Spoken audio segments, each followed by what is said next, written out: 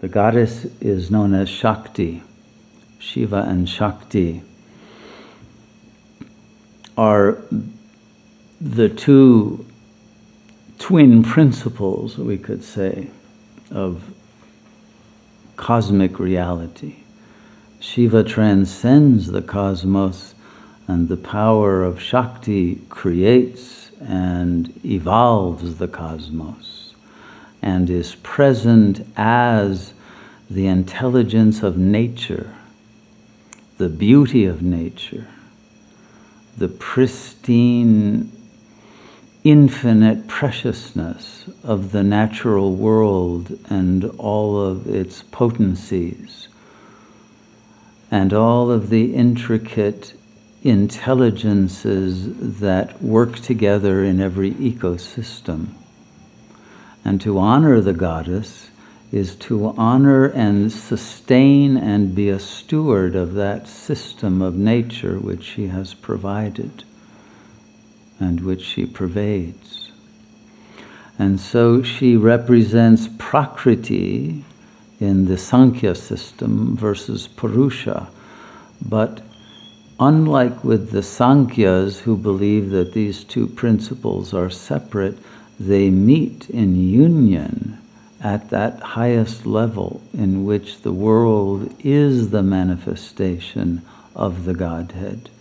Shiva and Shakti are one, and our worship of the goddess means that we must be at a level in which we can recognize the goddess in her true nature, which Spinoza referred to as natura naturans rather than natura naturata.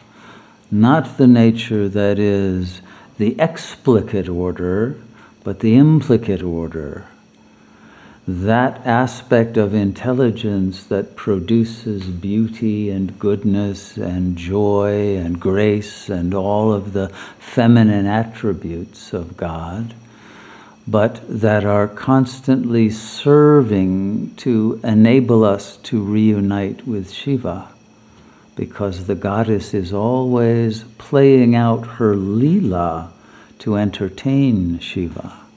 Shiva and Shakti are in a constant dance. And the question is, are you willing to dance with Shakti? If so, you must be in reverence for her true nature, which is formless. And you must therefore become formless in order to be able to not only dance with Shakti, but to ultimately return Shakti to that oneness with Shiva through the very love and reverence and devotion that is the nature of the bond between these two. It is our hearts that provide that power of rebonding these principles that had, from the phenomenal perspective, lost touch with one another, which caused human consciousness to be destructive of nature and destructive of the feminine and of beauty and of softness and of weakness and of goodness, and to take advantage of the brute force of those masculine aspects of the creation that would rather rape than offer love and offer the recognition of the divinity of the other.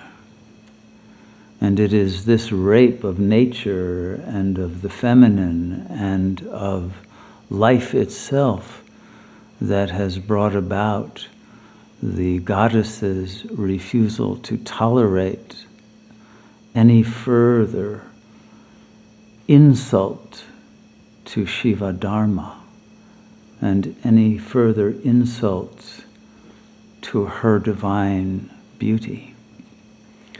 And so it is for this reason that Shiva has commanded an end to the existence of those who have defiled the goddess and who have not been willing to emanate the love and the respect respect and the honor to which she is entitled, and who have fallen from our appropriate role as knights of Shiva's round table, who are here to sustain a la Vishnu that existence, that creation, so that all beings may return to the light.